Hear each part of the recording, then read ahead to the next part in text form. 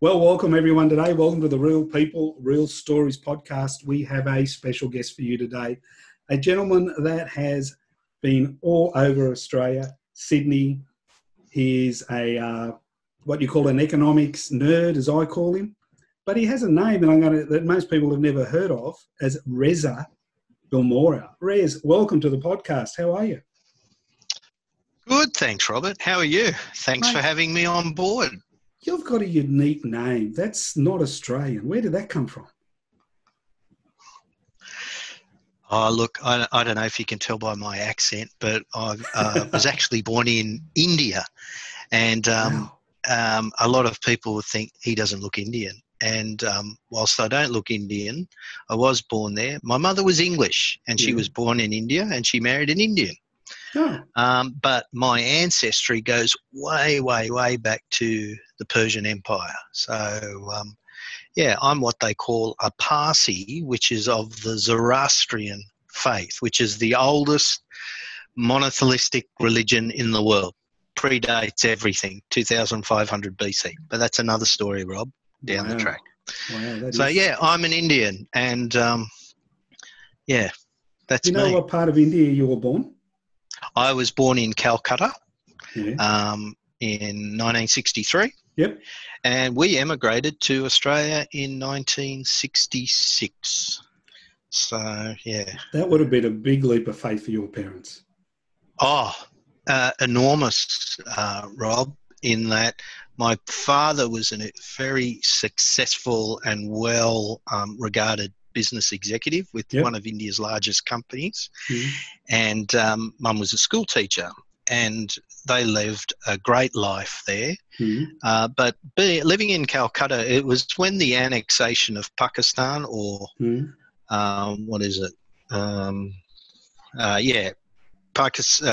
Bangladesh. It was East Pakistan back then. It was when they were becoming their own country. There was a lot of fighting. It was a pretty dangerous part of the world. And my father was very good friends with the Australian Consular General there. And they got to talking. The guy said, come to Australia, great place, great climate.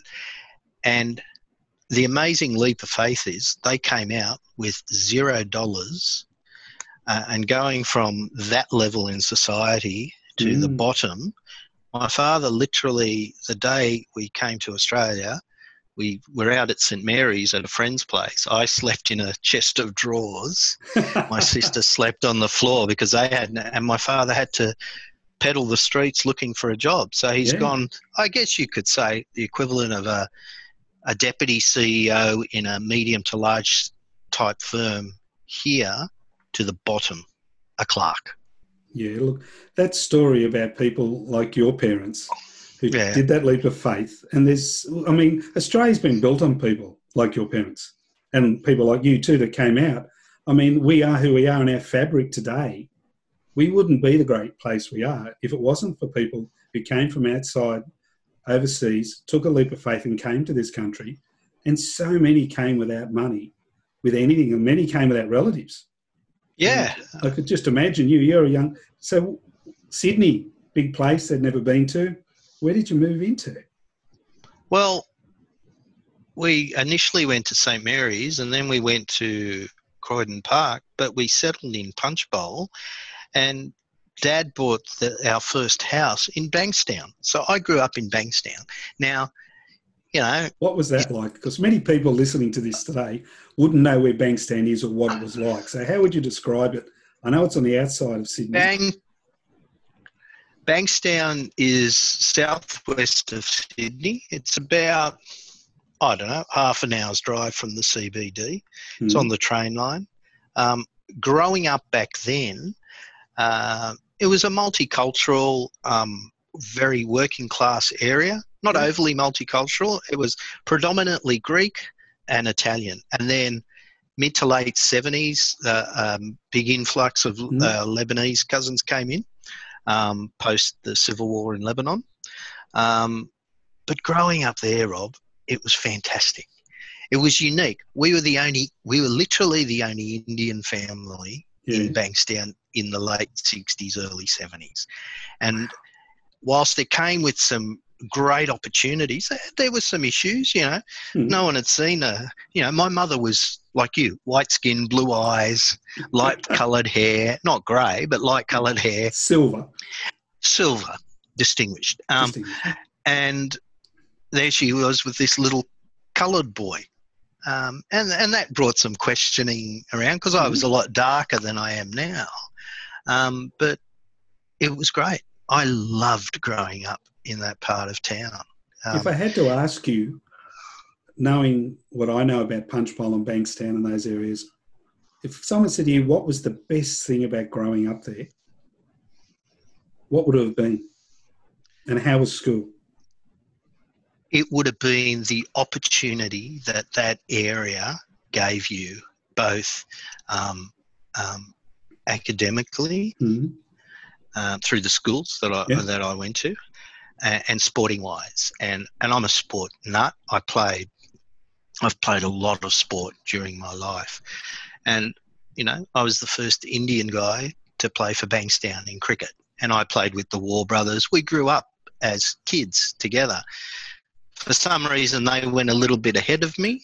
I don't know why, but that comes back to the Indian culture of study, study, study. So I had the opportunity to go to a public school, Punchbowl Boys High School, and did really well at sport at school level, did well at cricket post, representative level, played baseball at a representative level, played for New South Wales City versus country in baseball in my late teens. And I think just Bankstown, we were all the same. Not struggling, that's the wrong word, looking for opportunities. And it was an environment that bred opportunistic people, particularly from a sporting perspective. The great sports people come from Bankstown, and but just academically too. We were, you wanted to succeed as a migrant. And when I say a migrant, both my parents' English was first language, and not their second, but it was reinforced in our lives. You had to study and study hard. But you had to have that balance. And my parents instilled that in me, to have that balance. So, you got to study hard, but have an outlet. Have sport as your outlet. And that area fostered that growth. So because it was a bit of a melting pot, no one really cared where you came from, what the colour of your skin was, as long as you could play sport and you studied hard and you were a good person. Would that be the best way to describe it? Oh, 100%. They did not care. Your name, you were mixing with people with funnier names than me. As long as the way they sought you out was if you could kick a ball, if you could hit a ball, if you could play any sport, you broke down every single barrier in that community, and you were regarded. I mean, when I was at school, I was school captain in Year 12, and I was the first Indian boy to become school captain. The only Indian probably living in the Bankstown area, and you were school captain. That's wild. And I was school captain, and that was, because I got stuck into sport. I did pretty well academically, and that's the reward you get. So, you hear a bad name about Bankstown and Punchbowl now, but it's different. Yes. And that's the way life goes. But back then, wow, what a place to grow up. Would never have changed it ever. That's great to hear. It's amazing when you hear people who love where they grew up, because it has made them. I mean, people look back and what you believe and what you learn in those times have such a big effect as you go on in life. So after Bankstown, Punchbowl Boys, you finished school. What happened to Reza then? Well, I wish I could have played cricket for Australia, Rob. My idea was to study full-time and do a law degree and work on my cricket. I did quite well at cricket, had a number of opportunities, got a chance to play in the Lancashire League in England. Wow. But unfortunately, my parents said, no, continue studying. So I did. I had to listen to my parents, but I got a full-time job with the Commonwealth Bank. And I did part-time study and stuff like that, and things just grew. So I did an undergraduate degree in economics because my career advisor said the world needs economists. Well, that was the worst bit of advice I've ever received. But excuse me for a second. I'm going to go back to that. That would have been around the early 80s when you started working at the Commonwealth Bank? Yeah, I started on the 6th of December 1981 at the end of my year 12. Pre-internet? Yep. Pre-really anything. How does someone study at uni by not going to uni and working full-time? That today, a uni student today would look and go, how would I do that? How did that all work back then? Okay, well, it's really an easy way because we used to use this thing called a pen and a piece of paper to write our essay. So here's a snapshot of my week during semester.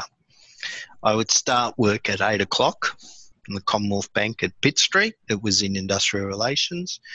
Work there till about 4 o'clock, walk down to Wynyard, catch the bus to Macquarie Uni. Mind you, I was living in Bankstown. So I catch a train from Bankstown to the city, work till 4 o'clock, catch a bus from Wynyard to Macquarie University, attend lectures from 6 o'clock till 9 o'clock at night, then catch a bus from Macquarie University to Eastwood Station, catch a train from Eastwood to Strathfield, catch another train from Strathfield to Bankstown, and walk home, and I'd walk in the door at 11 o'clock at night. Wow. And I did, and that was my life. And that was Monday, Tuesday, Wednesday. Thursday and Friday, I had cricket training. And in the winter, I used to have baseball training. So, and then you played sport all of Saturday, all of Sunday. So did that type of dedication make you appreciate your studies? Oh, absolutely. Absolutely. I was not an A-grade student by any means of the imagination. I was lucky to pass, but I still passed because you just didn't have time. No. Didn't have time to, I couldn't say, I think I'll skip lectures and look at the lectures online as you can today, or not attend lectures at all. You had to go. You had to do your essays in the library and get a book off the shelf and reference it and all that. So, and again, there wouldn't have been many Indians. No, not at all. Not at all. So you were going against the flow just about everywhere you went, like Commonwealth Bank cricket, Bankstown, and now at uni. You were pretty breaking a glass ceiling, if you call it. Exactly. I mean, there was a very small Indian community, but I remember growing up as a kid, there were, in the early 70s, there would have been one or two Indian restaurants in the whole of Sydney, and they were in the city. So, it was unique, but it did make you appreciate things a lot more. It makes you appreciate things now a lot more. So after the Commonwealth Bank, you've got I think you've got a master's now in economics. You told me before.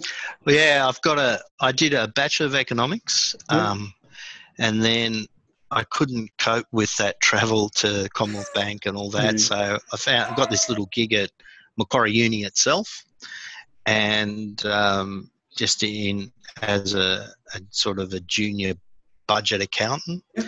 Stayed there for about 10 years, and whilst I was there I did a master's, but from Southern Cross Uni externally, and this is pre-internet as well, so they used to send you all your notes. And during that time I got married. I had 2 kids then. I've got 3 kids now. I had 2 little boys when I was doing my master's, working full-time. Well, I was working full-time. I was a part-time tutor in accounting and studying a master's in accounting with 2 little boys. So I gave up sport before I had kids. Yeah. So I thought, I can't do it all. But I had a very supportive, ex-wife now, but she's still a really good friend of mine. That's great. Extremely supportive, a wife who let me do that. So, yeah. And it paid off. And I went from Macquarie Uni to 10 years there, and then I set up the New South Wales Institute of Sport with another guy called Michael Scott. Yes. He did all the sports side, Yeah. and I did the business side. So I was the inaugural business manager there. Fantastic. out at Olympic Park, Yeah. and got to swim with Ian Thorpe, and this was pre-2000 Olympics. So I was there from 96 to about 98, and it was fabulous. Fantastic job. What's your fondest memory of those times? Actually being involved with the coaches and athletes and seeing how these people applied their skill and their talent to achieving success. So we talk about, we work hard to achieve an outcome. These people, these elite athletes, both the coaches and the athletes, male and female, go to levels you don't comprehend. Yeah. They sacrifice so much in their life to achieve Olympic greatness for some of them. And I loved it. And I was honoured to be part of that little community. And we became a family. So we would go to people's houses and celebrate. There I am thinking, I'm the business manager, and I've got, the head of Australian diving, Chava Sobrino, saying, "Oh, come over for a bite to eat." He's an ex-Olympic champion with Mexico, and just it blew my mind to be part of that. So when you look back at that, I think after that you went into a government role eventually, didn't you? I did. I left that and I went into the Australian Film, Television and Radio School as the director. Yes, as the director of corporate and student services and CFO as well. So I did that for 8 years, and that meet the stars. Yeah, I did. I met a number of people. It was interesting. Our head of producing was a lady who's passed away now, a lady called Pat Lovell. And Pat was Miss Pat in Mr. Squiggle. So, which is an ABC icon. And Pat Lovell was also the producer of Gallipoli and Picnic at Hanging Rock. And she and I became good friends. And I remember one day she rang me up and said, "Come out the front. I need you to meet someone." And I went out, and there was Anthony LaPaglia. And I'm looking at Anthony LaPaglia, and his wife, Gia Carides, was there. And she goes, "Gosh, you look like my husband." So I'll come closer to the camera. So if you look at me and you look at Anthony LaPaglia, there's a bit of similarity. You got the same bank account? No, I've got about 5 zeros less. So, but that was, again, during that time, being involved with people who are so dedicated to their craft of filmmaking and radio and TV. In 5 years, in the 8 years I was there, in the first 5 years, we had 3 short films that were nominated in the short film category for the Academy Awards. Now that's unheard of. We were the number 2 film school in the world. Wow. And so, and my job was to make sure we were financial enough that students were coming in and, going down to Senate estimates. I got to do lots of Senate estimates when I was there. And the Australian Film, Television and Radio School, nothing could go wrong with us. Everyone loved us because we were a good news story. So that was a great time. Really, really enjoyable time. Now, here these days you're a consultant, you're using all the skills you've built up over your life from university and all that. But outside of work, when I'm sitting there coaching someone, quite often I like to delve into what they do outside as a stress relief or something that makes their heart sing. I do know one thing, and I'm going to ask you what else you do, but a little birdie told me that if anyone is around the SCG during summer, quite often there is a gentleman that looks very much like you with a couple of mates sitting in the members or the ladies discussing Australian cricket. Am I far from it? Well, I don't know who the little birdie is, but you've pretty well hit it on the head. I have a pilgrimage to the Sydney Cricket Ground. I've been a member for, I'd say 30 plus years now, and I've gone to every Sydney Test. I go to as much cricket, and playing cricket at the level that I played at, and with the people like the War Brothers, I love the game. And it's not, it's the skill, but it's the camaraderie. I will go to the cricket and I will see guys that I played against and with maybe 30, 40 years ago, and they'll go, hey, Reza, I remember you. You played for Bankstown, blah, blah, blah. Or people who I hadn't seen for many years. You know, I'll stick something up on Facebook and I'll get this comment out of the blue. Oh, I'm at the cricket. I'm going, oh, I'm at the cricket too. Where are you sitting? In the ladies' stand. Oh, whereabouts in the ladies' stand? Row K. Oh, I'm in row J. Bingo. I catch up with someone who I haven't seen for 30 years. So, I'm also on the board of Bankstown Cricket too. Yeah. And at 7 o'clock tonight, we've got a meeting. Oh. So, I love the game, but for me, it transcends a lot of things. It's the camaraderie, it's the skill, but it's just it's my outlet. But you know, I have a few other outlets as well. Well, that's where I'm going to take you right now.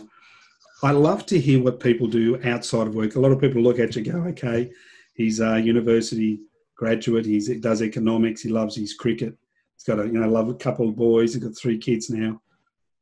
But there's always something hidden behind that people do that makes their heart sing. What is it that gets you up in the morning? What is it that really makes your heart sing you absolutely love doing? You know, I was a very senior executive in the public service, then took a package, did a little consultancy with a medication management company, and now I work for CSIRO, and I'm on a 3-year gig there doing property and working with an organisation like that is just mind-blowing. But a lot of my friends, I don't tell this to a lot of my friends, my friends know I love my music, I love film, I'm a trivia buff, all that kind of sport, whatever. But what has changed me over the last 3 years is I do this little program called Building Young Men. It's a mentoring program for boys between the ages of 15 and 17 out in the Penrith area. It's run by the Penrith Panthers, Building Young Men program. And it's basically becoming a role model for those boys. It's mentoring and providing a good role model for those boys. Some of those boys don't have parents. Some of those boys whose fathers aren't necessarily around. Some of those boys just want to have a male role model in their life different from their father. Yep. Now, that role, we don't judge people. We don't tell them what to do.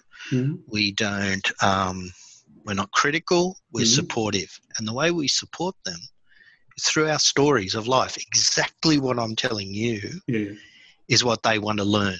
So they want to learn that, this little ethnic kid out in the western suburbs worked hard, did this, played sport, was X, Y, and Z, and achieved this in life. So they can go, oh, if he can do it, I can do it. Yeah. So it's a very advanced program, 20-week program. They do it through their school. Yep.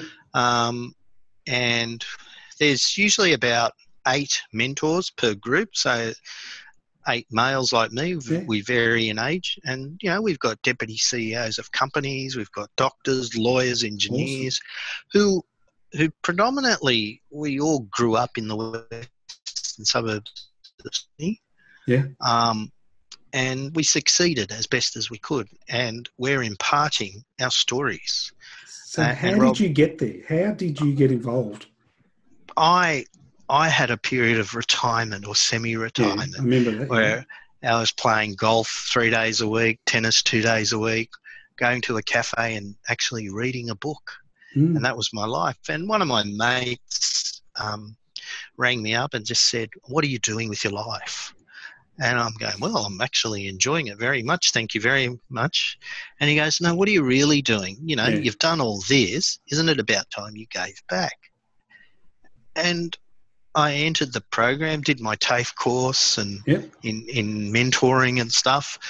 And I've never enjoyed this particular activity more. I've just enjoyed it more than any work experience, any friendship experience, any sporting experience that I've ever done.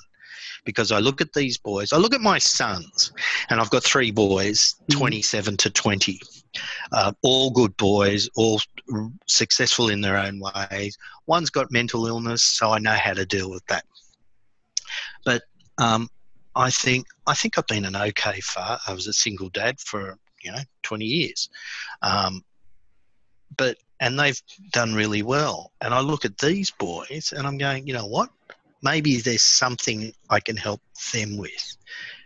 And to just see these boys who come into the program in week 1, to see what leaves at week 20 is this transformation. And it's the best feeling you can possibly get. Oh, yeah. Look, I love it. I absolutely love it. So do you think everything you've learned through life, from, a 2-year-old Indian kid in Punchbowl going through uni, and you had a challenge to get through uni. You can't get away from that. You showed a lot of determination where a lot of kids would have thrown the towel in. They wouldn't have done what you did. And all your success, that has made you probably a really, really good mentor for these kids. Yeah, absolutely. And that's, there's nothing insurmountable in life. I mean, when people say, "Oh, I'm really busy," you're not. You're not saving. I don't save lives. I'm not a doctor in the emergency ward trying to save people's lives. I'm not making life-depending decisions. I do have time. It's 2 or 3 hours, 1 day a week in the afternoon. Yeah, it's out at Penrith, but big deal. I've got a car. But to see how you can transform these young lives from where they are going and put them on hopefully the right path is quite enlightening for me, and it's made me a better person. That's awesome, mate. That is a fantastic story. Yeah. Couple more questions we're going to ask before we wrap up today. If you've got someone who's 20 years old, I always ask this one. They've just finished their HSC. They're taking a year off before they decide what they want to do. What would you tell them? As in, not tell them what to do, but what advice would you give a 20-year-old you after everything you've been through? And the young fella's walked up and you said, "Mr. Bulmora, I don't know what I'm going to do with my life. I don't know where I'm going to go. If I'm going to do uni, I'm going to do TAFE. Can you give me a pointer?" Okay, here's the pointer. As best as possible, don't think about it, because if you think too hard, time will pass you by. You will let opportunities go. See what's in front of you immediately. If someone offers you a job, doesn't matter if it's a, cashier at Coles or whatever it is, do it. Do it right then. That's a cricket analogy, you realise, don't you? Play the ball in front of you. Yeah. You play the ball on its merits. Do it right then, and whilst you've got that going, whilst you're getting that money in, whilst you're building networks, building skill, building friendships, building collaboration techniques, all that kind of stuff, you can go home and think about what you want to do, because a lot of your thought process will then push back to, I wouldn't mind getting into retail, or I wouldn't mind getting into this. I wouldn't mind getting into that. I wouldn't mind doing part-time study. I think I'll do full-time study and a part-time job. Take what's presented to you immediately and then think. Because if you think and you think too long, that opportunity will just go pie completely. Look, I couldn't agree with you more. I've been guilty of that when I was younger, and I have let opportunity go. Yeah. And didn't know it at the time. And mate, you couldn't be more on. So, my final question: you've got a booking someone's made for you at the SCG in the top of the Noble stand in Sydney. There's you and 3 seats. Who do you invite for lunch during the second test in Sydney? Who do you have lunch with? Doesn't matter if they're dead or alive, but who does Reza have lunch with? Okay, Reza has lunch with the following. It might be a cricket, whatever. And why? Okay. First person I would have lunch, I would say, ring up. Michael Parkinson, how you going? Come and have a bite to eat with me. I know he's a cricket tragic. The stories that he could tell me about people, and he has interviewed everyone. He has, yeah. I would just be like a kid in a lolly shop. So he's number one. Number two would be Lady Gaga. Now, why Lady Gaga? She has a beautiful voice. I love music. She has a gorgeous voice.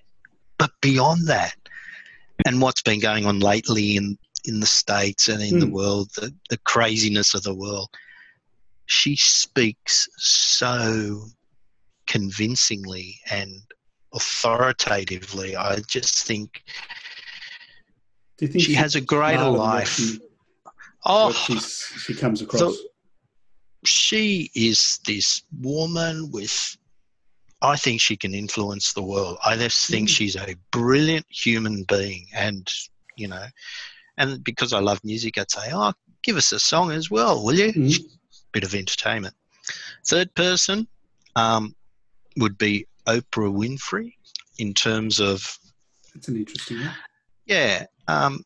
She'd be on the Michael Parkinson type view about the people, and it'd be good to compare the two, you know, an American and an English person, and how they would interact in terms of what their experiences are with people.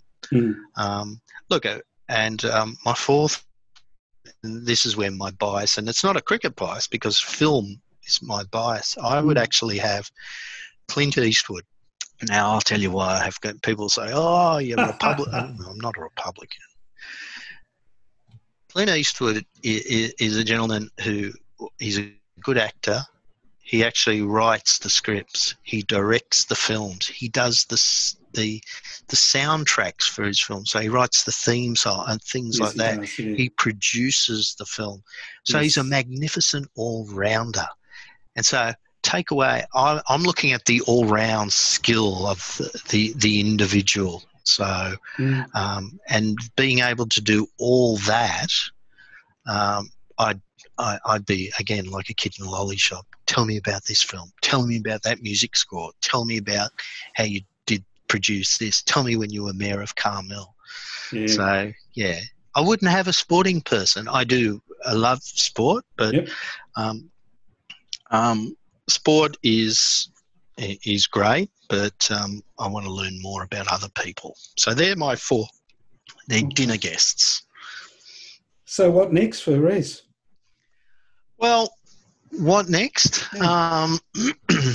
Depending on what the weather is. Lords? Is it to take a job? You know? Rob, I've got this good little gig with CSIRO and the project. Whilst I've only got 3 years, I think the project will go for another 3 years beyond that. So, but you know what? I'm in a very good place. I've got a fantastic partner, Emma. We've set up a house in Sydney's Northern Beaches area.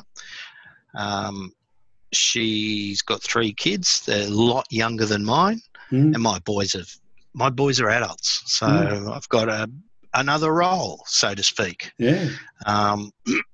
But travel is on the agenda once the world improves. Yes. And, you know, I'd like to go back to the homeland one day. Awesome. Not that I've got that over attraction with India. I'd like to see where I was born and, you know, and I think I'll be doing a little bit more of helping people, because in the world that we are at the moment, I don't think you can help people enough. So, Res, I can honestly say it's been a most amazing interview with you today. Very surprising from my side. I've learned so much about you that wasn't on your resume and what I couldn't find about you on the internet. I think what you've achieved is amazing.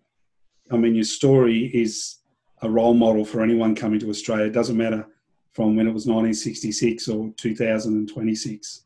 If someone looks back and listens to your story and sees what you have achieved, it just proves that if you put the work in, you can achieve anything you want. It's been an absolute pleasure, as I've said, to have you on the show today. You take care, and we'll catch up soon. Rob, an absolute pleasure. Good luck with the podcast series. I look forward to hearing other great stories, and thanks for reaching out. No worries. Catch you next time.